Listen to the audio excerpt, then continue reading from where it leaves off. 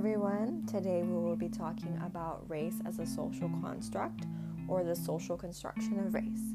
And by that I mean how humans or people came up with their own categories for putting people aside by just their skin color, because anyone could have done that a long time ago, and that started in the 17,000s, and they decided to do that with skin color.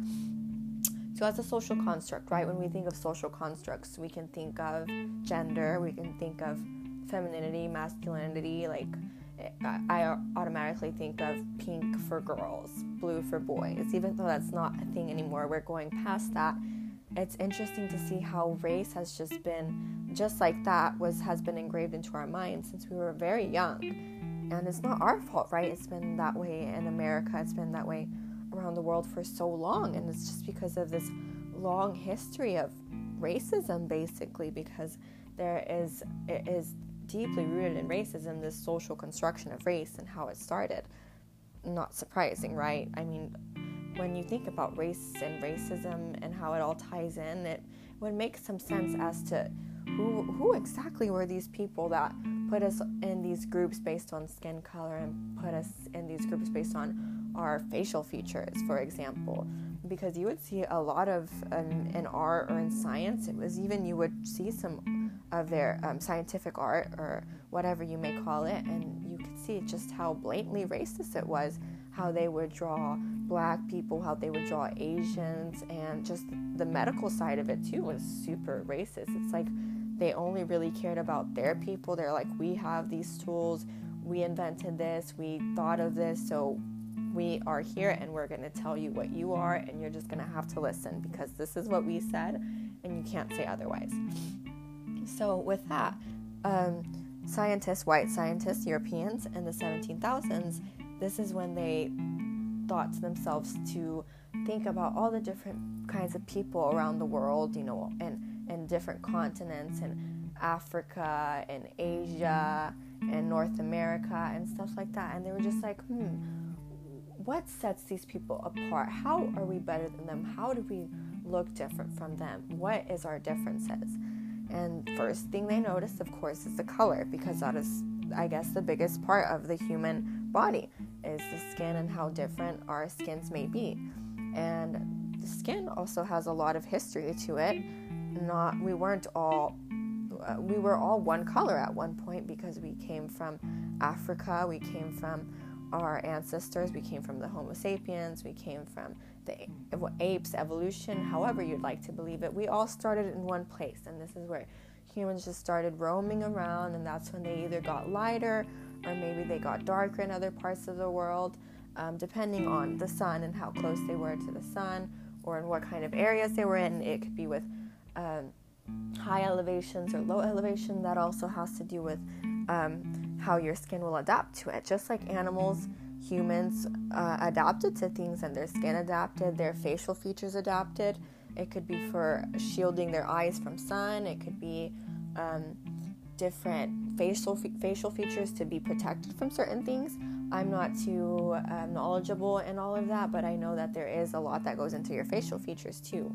But they just set all of that aside and were like, no, it really just goes down to skin color. And our skin color and where we are tells a lot of, there's a lot of differences in that. So obviously they thought right away Europeans were more civilized, they were more intelligent, they were more educated, whatever they thought their religion, that was right. And they saw Africans, they saw Native Americans, and they were like, they are just uncivilized. They don't know what they're doing. They just don't have the understanding of, and a lot of it was Greek culture. They don't have the understanding of the same things we have. So I don't even know how they came up with all of that. They just thought that whatever we think and whatever we know here in Europe is right, and they just don't know anything, and they're uncivilized, and they need to be either controlled or they need to be taught otherwise, which is where slavery, imperialism, and colonialism comes in place. So that's a very gross thing when you think about it. They were just like, yep, we're the superior skin color, so we're going to do this to you and you can't say anything about it. So going down deeper into the history, the four categories, the four major categories that they said was their natural science. Their differences in skin tone and their differences in the skulls, as they said, or in the faces. It was their natural history. It was phrenology and physiognomy. I probably said those. I probably butchered those. But phrenology was the study of the skulls, and physiognomy was the study of faces. And this is how they also further separated different races. So they said, it's even just hard to talk about, but they said that Africans, or as they called Homo affers or Homo africanus, I'm not exactly sure which one they used, but they said their skull and their facial features was more similar to that of animals or that of apes, so closely related to who we first started as, like our Homo sapiens. They're like, that's why they're more uncivilized, and they just don't think the way we do, and they can't process things the way we do. And it's already so gross and so hard to think about. I can barely even say it. And same with Native Americans and others. They thought the same things. But on that, our world has been just around race because of just that one time in the 17,000s. It just kept going and going due to imperialism, due to colonizations. Like, they would just come to these places and be like, this is how we're different, and this is how it's going to be. You're going to listen to our religion, you're going to listen to our forms of government, whatever it may be. And they just would keep that up, and it just was on until here. And they always, and for so long it's been like that paler skin, white skin has been favored in many parts of the world because it was just seen as more beautiful, I guess. Even now, a lot of white features are favored in different parts of the world. I see it a lot in India and in Korea. It's very sad to see how they favor white skin, and they see that as more pure. They see that as something more highly. And that also ties in with how Europeans thought of Greek culture. They were like, they're just so superior to everyone else, this Greek culture and art and fashion and design and everything, and their form of government. They were just like, that is the peak of society, and everything under that, especially people of color, natives, black people, they're below us, which is, I could never understand, because they also had their own very beautiful culture, very beautiful religion and thoughts, and just with a different skin color, and a different language and different forms of thinking.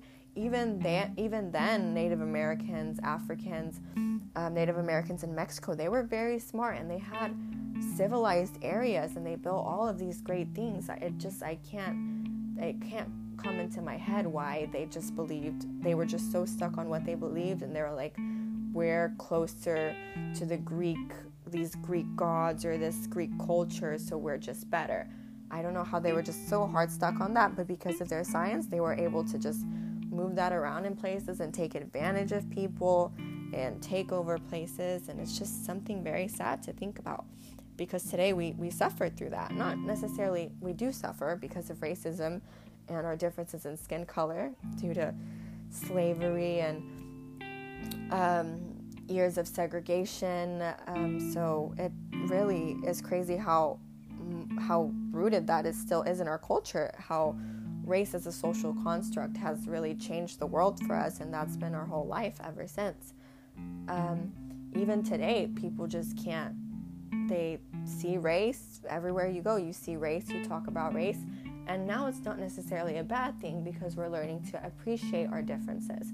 We can look at the different skin colors and different facial features and appreciate those and be like, yes, we're different, but together we're Americans. We're all one people. We are all striving for the same thing. We want the best for our country. We want the best for the world. We just want to accept our differences and our cultures, and we want to move along past skin color. It's like when some people say, I don't see skin color.